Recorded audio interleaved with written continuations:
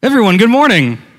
How are you? I want to say hello to those with the live stream watching at home or later on in the week. My name's Andrew, one of the ministers here. I just have a couple of announcements for us this morning. The first is this coming Saturday, we are having an event just called the Enneagram in Parenting.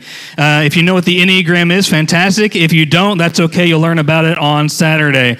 But our thing is, if you are a parent, thinking about being a parent, an old parent, or you help parent someone else, this event is for you. It's free. You can find out all the details online, but there's already been a great showing as far as those who've registered already. Just going to be a fantastic event, just how to be a better parent, even if you're not a parent yourself. So mark your calendar in this very room, 9 a.m. this coming Saturday. Also, we're trying out something newish. If you are new to Southwest, whether this is your first Sunday with us, or if you have come to Southwest for the first time, sometime in the last few months, we want to offer an easy way to get to know you, or at least get to know you better. So, if this is you, or if you're watching at home and you've not made it to the building yet, we still want to get to know you. So, text the word "new" to this number up on the screen, and we'll be in touch with you directly. And that's going to stay up on the screen for a while I pray for us as we kind of continue on in the service together. We're going to sing here in a moment, but first, let's just invite the Spirit into this with us. So pray with me, and then we'll continue on.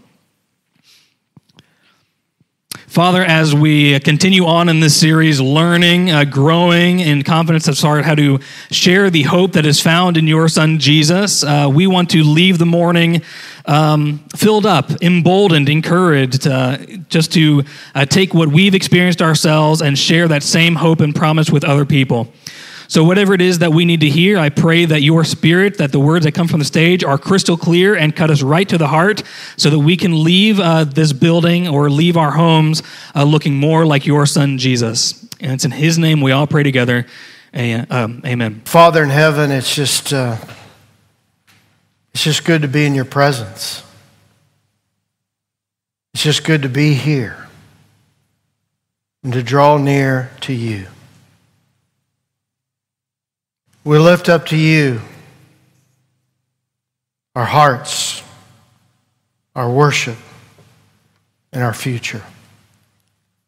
Father, you know all things, and you know what's going on this planet, and you know the challenges we're facing right now with this pandemic, and we pray for all who are sick, including our president, friends, family members. We pray for all those who are recovering from the virus, those who are mourning loved ones who have been lost from the virus or lost during this season. We think of the 4 families in our sister churches in El Salvador that have lost loved ones from the pandemic. We pray for all those who are providing care in hospitals and clinics and doctors' offices. We pray for all those who are teaching in schools, for all those who are providing essential services. We pray for all those who are researching treatment plans and vaccines. Dear Lord, we pray for your healing, for your comfort, for your strength and peace. We pray for your guidance as a church as we relaunch our kids and student ministry classes this weekend. We pray for your protection over our students and over our teachers. And we pray for more and more people and more families to begin to feel comfortable worshiping in person here in this place. And yet, Father, we're grateful for our technology, that we're able to live stream those that aren't able to be with us yet. Dear Lord, we pray for your Spirit to be at work during our time together, to touch hearts with your story of love and the story of your Son, Jesus Christ. And it's in his name we pray. Amen. Well, last week we kicked off a message series entitled Sharing Jesus Without Freaking Out. And as we began this series, we asked you how you felt about sharing your faith in Jesus with others.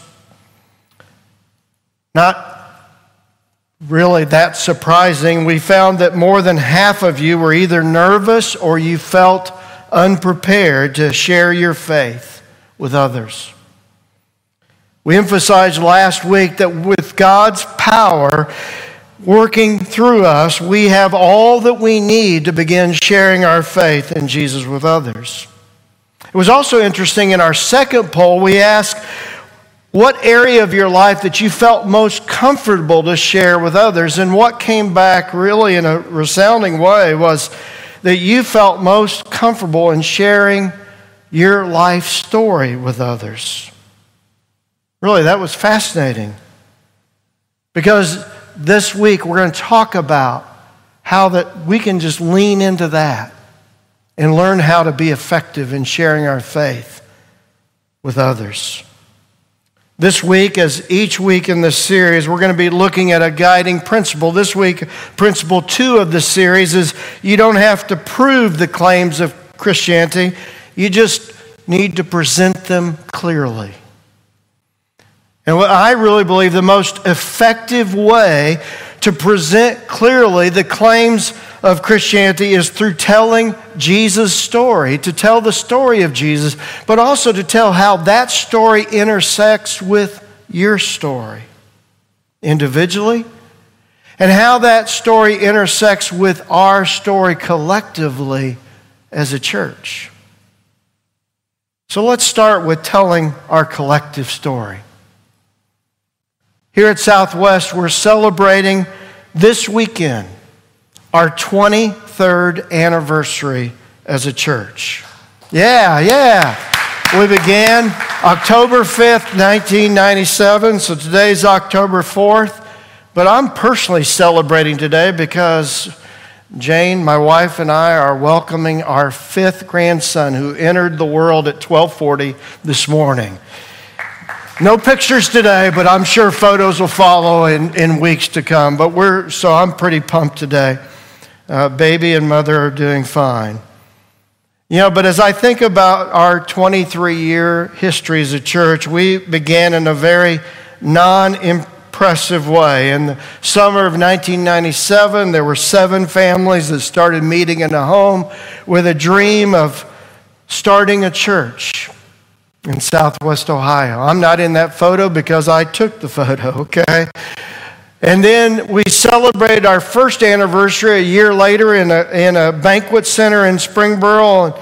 And although we weren't that impressive in our size or neither the leadership, as you can see, our young, dark-haired church planter, but God has been faithful to us as a church, and we've clung to our theme verse throughout our 23 years as a church, which states clearly, now to Him, to God, now to Him who's able to do immeasurably more than all we ask or imagine, according to His power that is at work within us, to Him be glory in the church and in Christ Jesus throughout all generations, forever and ever.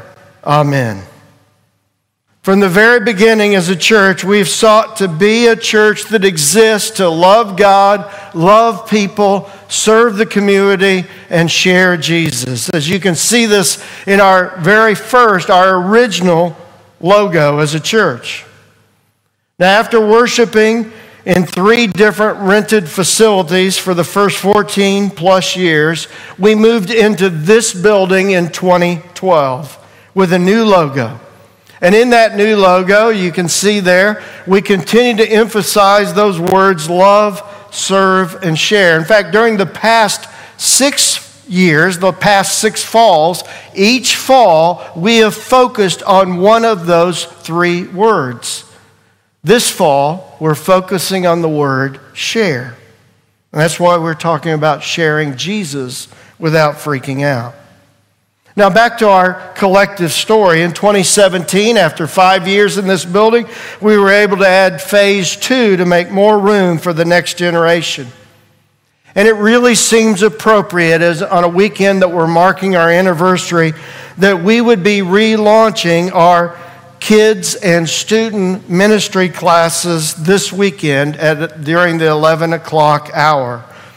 as we roll out our new times. I'm so encouraged. We had a good crowd, 8:30. I'm encouraged by all of you who've come at this 9:45 because we're trying to free up that 11 o'clock service to make as much room as possible for families to feel comfortable to come back and worship with us in person. You know, with that said, earlier this year, we began to poll other church leaders whom we respected. And we asked them what they thought of our previous logo. And the feedback we received wasn't that encouraging, okay?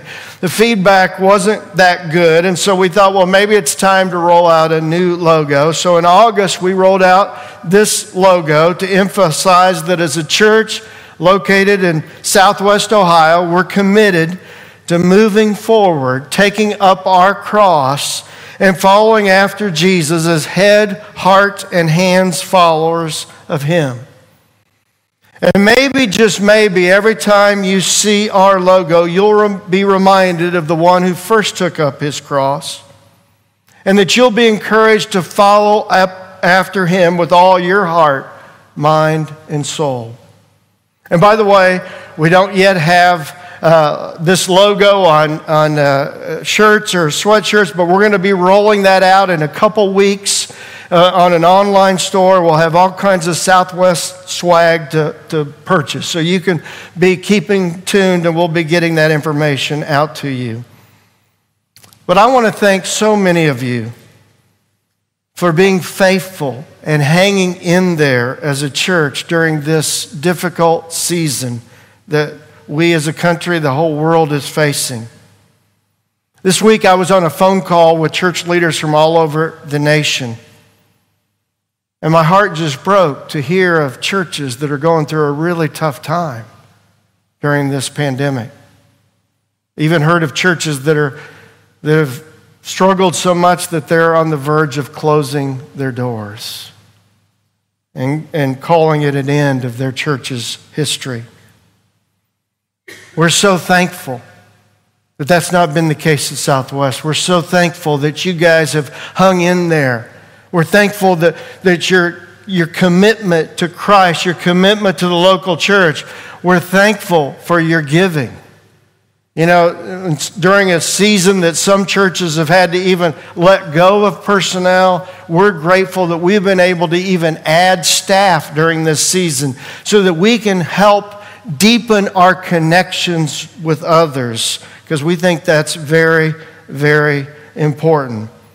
Since the summer, we've been averaging about 200 people who are watching the live stream on demand or online during the live stream. Now that's going to be at 9:45. And for those of you who are watching on live stream, we're thankful for you. And we're grateful that you're keeping in touch. In September, we've seen more in-person attendance than the previous 3 months, as we've seen more and more people feeling comfortable to come back to in-person worship. We think that's important. We need each other. We need to be around each other. We need that encouragement to sing with one another. We need that. And I want to thank you for doing your part of being cautious, wearing the mask, keeping the physical distance. I know that at times that's a challenge. It's not convenient, but you know, the truth of it is we're all doing our part to make this a safe place for people to come back and worship in person. And now we're excited about bringing back our children and our students during the 11 o'clock hour. And as we're able to be successful and have the volunteers, we look forward to seeing that continue to develop. And I want to ask you to join me in praying that we can see more and more families come back and worship with us in person. As we continue as a church to focus on following Jesus and making disciples as a church, we're reminded that as we follow Jesus, that Jesus was a master at telling stories. He was truly a master storyteller. Why? Well, because as the authors of a book that we highlighted last week, entitled the same title of this series, Sharing Jesus Without Freaking Out, and we have those available out in the lobby. They wrote, stories are everywhere. They're common in our culture, in all cultures. People think in terms of stories. They live out stories. I might add, people remember stories better. And so many of Jesus' stories are so memorable. We're really leaning into this aspect of storytelling in our church-wide series this fall that we kicked off last week. And by the way, I've been receiving good feedback. Even after first hour, people were saying, man, I really enjoyed small group last week. And that just warms my heart. I'm encouraged by that. But we want you to know it's not too late to jump into a small group. We worked hard at writing these questions and writing the discussion questions in such a way that any week you could jump into the series no matter where it was during the 8 weeks. And so we want to invite you to jump into one this week. As you leave today, you can see in the lobby there's a table with small group material. You can pick up a packet of questions that we're going to be talking about each week. If you're at home, you can go online and ask for that. We'd be glad to send that material to you so that you can be participating in this time together. Also out in the lobby, you can see a listing of the small groups that are happening, and also those are on our website, and we want to encourage you to do that. You can even click on a link and you can sign up, and somebody will contact you and help you get involved in a small group. This week in small group, we're going to practice together and discuss the importance of telling the gospel story. And our hope is that everyone who participates in small group this week will be better prepared to share the simple gospel story that one early Christian follower, one early Christian leader, the Apostle Paul, described in a very simple way as this. He said, I passed on to you as of first importance that Christ died for our sins according to the Scriptures, that he was buried, that he was raised on the third day according to the Scriptures. Yes, the gospel, the good news of Jesus Christ, is that Jesus died, was buried, and was resurrected. That is good news. It's great news. In 2004, a book entitled The 7 Basic Plots, Why We Tell Stories, the author, Christopher Booker, identifies 7 consistent plots that are in stories. And I wanted to share with you these plots because my belief is that the gospel story, the greatest story ever told, involves all these plot lines.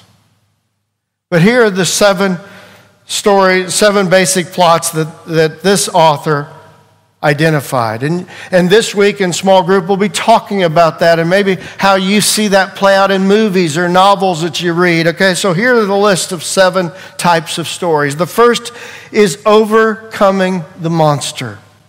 I want you to think Dracula, James Bond, or Star Wars, okay? Second plot line, rags to riches. Think Cinderella, The Prince and the Pauper, or Brewster's Millions. Think of The Quest, Pilgrim's Progress, Raiders of the Lost Ark. Some of you love that. And for those of you who are very cultured like me, maybe you like Monty Python and the Holy Grail. That's an example of The Quest. A fourth plot line is Voyage and Return. Think Alice in Wonderland, Goldilocks and the Three Bears, or maybe some of you remember the Back to the Future series. And then when it comes to comedy, okay, you got the classic A Midsummer Night's Dream. Maybe some of you ladies like Bridget Jones' Diary or The Big Lebowski, okay, for some of you guys maybe. Tragedy. That plot line, you think of Julius Caesar, Macbeth, Romeo and Juliet, or for some of us, the Reds' 2020 playoff run. Tragic. Didn't even score a run. Set a record. Okay, we won't talk about that. Tragic. And then the final plot line is rebirth. The Frog Prince, Beauty and the Beast, or one of my favorites, Groundhog Day. I believe the gospel story. In the good news of Jesus Christ, we see elements of all these 7 basic plots, which make it truly a memorable story. And you might want to even take a photo of this screen to look at these 7 plot lines, because in our small groups this week, and to answer question 1, we're going to talk about that, or question 7 actually, and it's question 1 on our app if you're going to fill out the poll. In fact, I want to encourage you, if you've not yet downloaded the Southwest app, I want to encourage you to do so. And question 1 this week is just, which of those stories really resonates with you? Which of those plot lines? I'm curious to hear what it is for you. And yet in the rest of our time together, we want to examine one of Jesus' most famous stories, or as we commonly refer to them as parables, as we seek to answer the why behind the gospel story. As we seek to understand more fully how Jesus explained the telling of the why behind the story. One of Jesus' most famous stories or parables. In fact, it's so famous, I'm going to start the description of this story and I'm going to let you finish it. It's the story of the prodigal son. Some of your Bibles, if you turn to Luke 15, you can read about this story. Maybe it has the subtitle, The Parable of the Lost Son. This is a great story, and it contains each of the plot elements that we discussed earlier.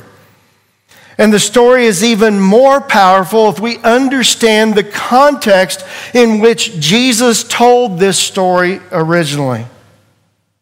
Because he beautifully crafted this story to speak to an audience he was trying to connect with. And yet, let's take some time to wrestle with the context. Jesus is on the scene. His ministry is taking place. He's drawing more and more people to follow him. But what was the amazing thing was he was drawing the people that you wouldn't necessarily expect a religious leader would draw. He was drawing the irreligious. He was drawing the people that wouldn't be the type you'd call the everyday synagogue-going type people, or the every week church-type going people. Those were the people that Jesus drew. And he spent time with them. He shared meals with them. And as a result of that, some of the religious elite were upset with Jesus, and they were critical of him, of the people that he was hanging out with. They had bad reputations. They were notorious sinners. And in the midst of them criticizing Jesus, and as Jesus became aware of that criticism, he tells them 3 stories in sequence. The first of the stories is the story of a lost sheep. And then he follows that up with the story of a lost coin. And then the third story is our story for today, the story of the lost son. That's the story we want to focus on. Now, in this story, Jesus gets very personal, because every family, I believe, has someone. If you look at the extended family, there's an example of someone who's lost their way at some point in the life of that family. Maybe you have been that person. Maybe you lost your way at one point. Maybe you have a child in your family right now that's lost their way. You see, this story just kind of grabs us where we're at. Jesus was masterful at that. As Jesus begins to tell this story, he tells of a father who has 2 sons. And in the story, the younger son comes to him, and he does this amazing thing, this bold thing. He basically, in a sense, says, Dad, I can't wait till you die. I want my portion of the inheritance now. Now, in the Jewish world, the oldest son would get a double portion, so that would have meant this younger son, since there were just two, he would have got a third of everything the father owned. Now, here's the amazing thing in the story. The father gives it to him. Well, the younger son goes off to a distant country. And Jesus says he spends that inheritance in wild living. And then, as so often happens, tough times came. There was a famine throughout the land. The younger son becomes destitute. He becomes desperate. He hires himself out to a farmer in that distant land, and the job the farmer gives him is to feed the pigs. Now you have to remember, for the Jewish people, the pigs were an unclean animal. It just doesn't get much lower than that. And in the story, Jesus says that this younger son is so hungry that the slop he's feeding the pigs starts to look good. But you see, he was just simply a servant, so he couldn't eat it. He didn't have permission. And as he's wrestling with all this, he begins to think back to the way it was when he lived at home with his dad. And he began to think about how that even his dad's servants were treated better than he was right now.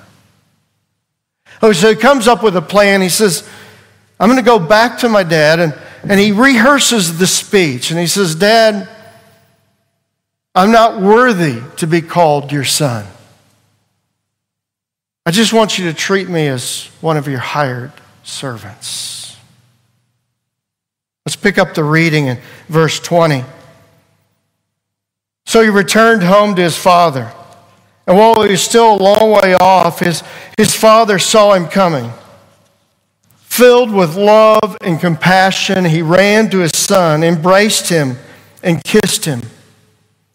His son said to him, Father, I've sinned against both heaven and you, and I'm no longer worthy of being called your son. But the father said to the servants, Quick, bring the finest robe in the house and put it on him.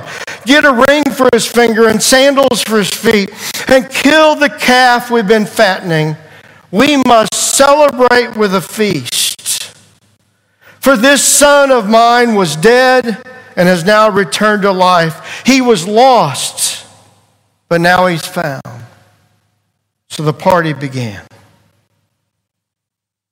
Let's pause there for a minute. As you read this description of the father in the story, what do you see? What do you hear? I see a father who's so full of love and so full of compassion. In fact, in my mind, I picture him for months, maybe years. We don't know how long the son was gone. Him looking down that road that the son had left, waiting, longing for him to return. And then one day he sees him coming. And he does the undignified thing of running after him.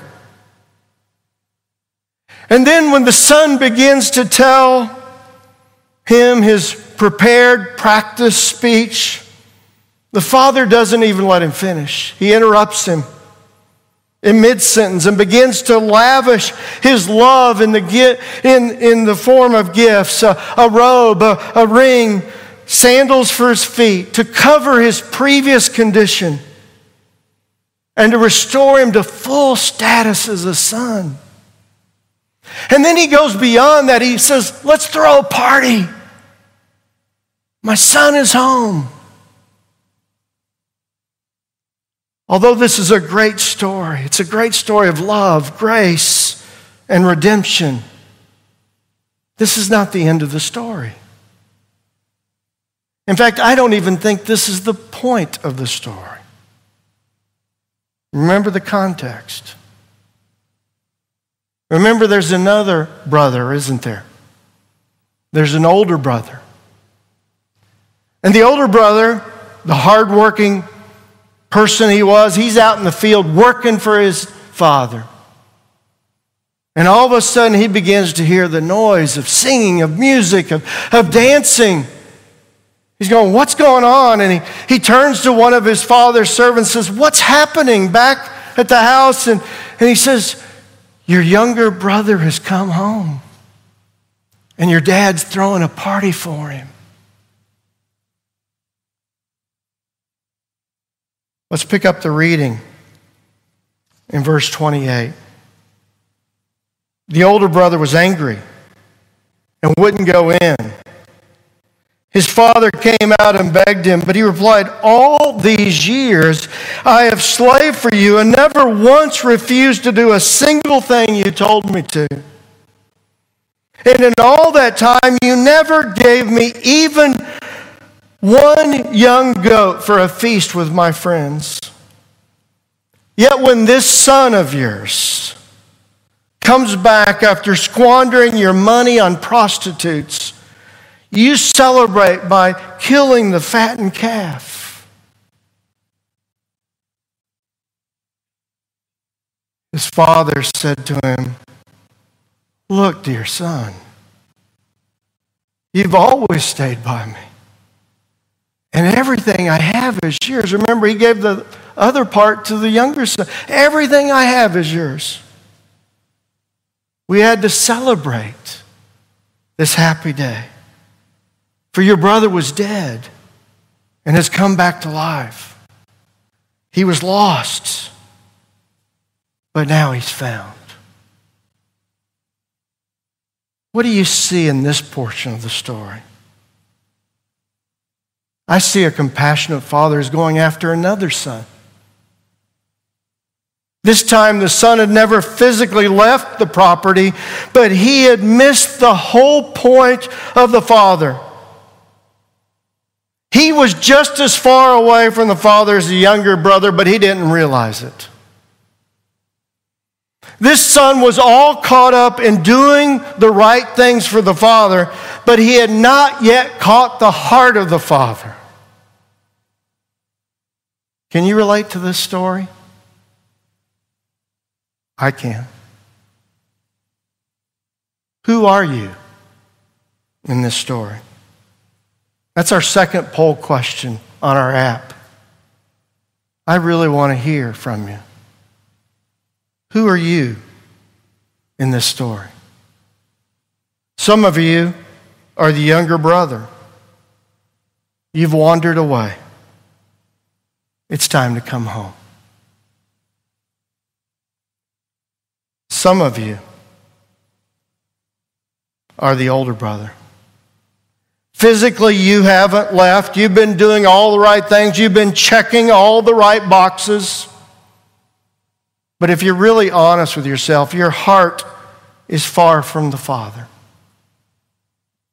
You don't have the Father's heart of love and compassion and eagerness and willingness to forgive others. You've missed the heart. You've missed the why of the story. You see, I'm convinced that this older brother is the reason that Jesus told the story. You see, the context is the people were upset that Jesus was spending time with the irreligious. People were upset that Jesus was spending time with the sinners. And Jesus is making the point loud and clear. Hey, gang, you've missed the point. That's why I came.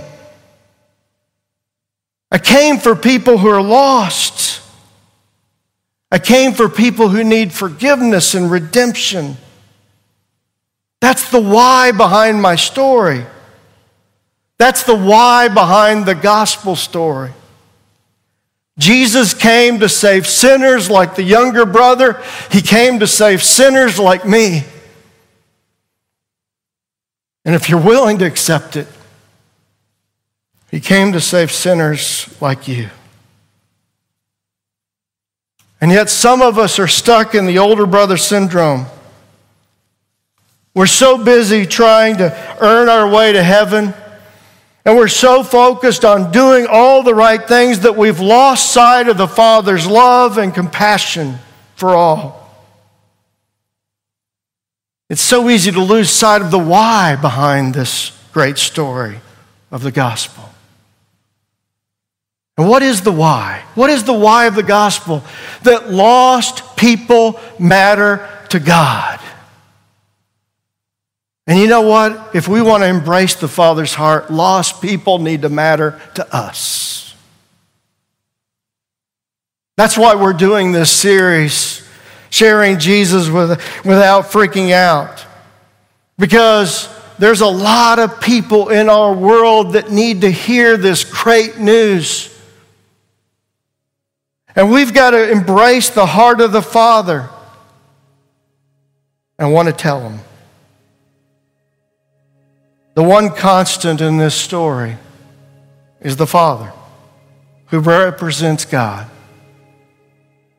who deeply desires to have a strong relationship with each and every person on this planet, with each and every one of us. And He's willing to run after us and meet us where we are. He's even willing to tell a story to help us see self-righteousness in our life so that we can get over ourselves and come to the feast that He's invited us to. Each week here at Southwest, we celebrate a feast.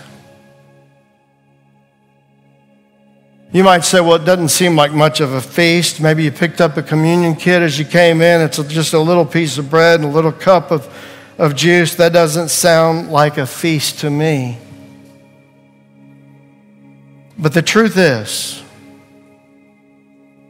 if we get the why behind this, if we can embrace why Jesus came, if we can embrace why Jesus had to die on the cross, it's a feast.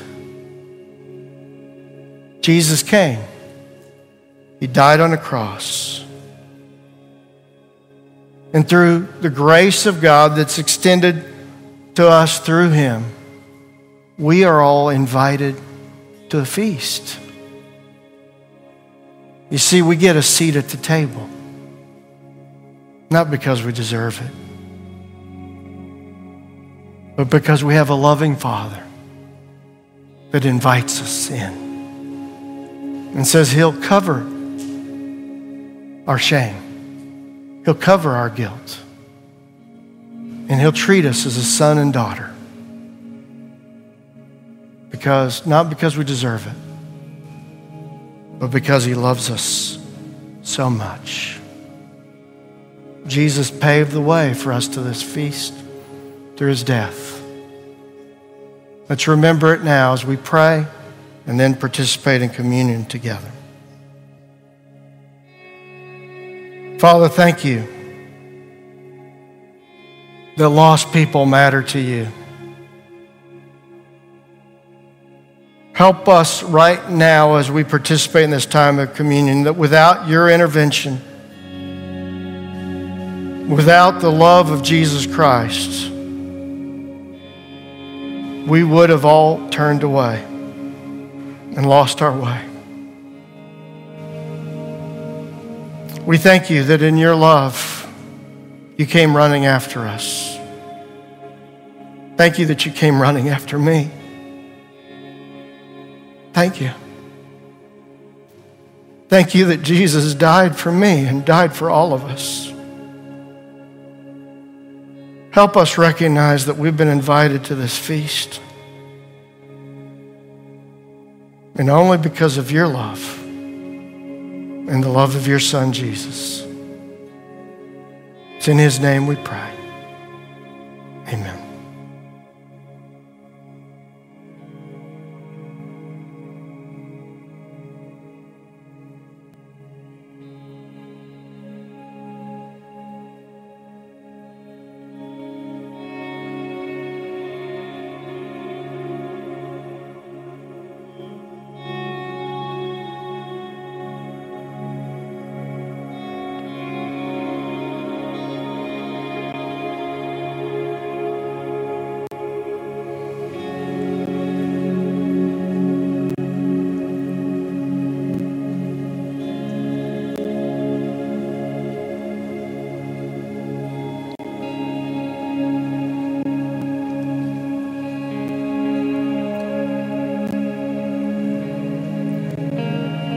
let's allow the feast of celebrating with the Father not end here, but extend throughout this week. Some of you have been maybe thinking about returning to the Father for some time. And maybe for you, it's finally just making the decision to turn, to come to your senses and turn and come back to the Father. A Father that's inviting you. If that's you, we'd love to know about it. We have some material we cover with people here called Starting Point, and you can just simply text that number and say, point. And to let us know you're at that point, that you want somebody to talk with you about how you can start that new life in Christ. If you've already made that turn, then we want to invite you at this time to stand and raise a hallelujah. Raise a hallelujah that you've been invited to the feast. And while we sing this song, pray for an opportunity to tell this great story to someone else this week. Let's stand and sing.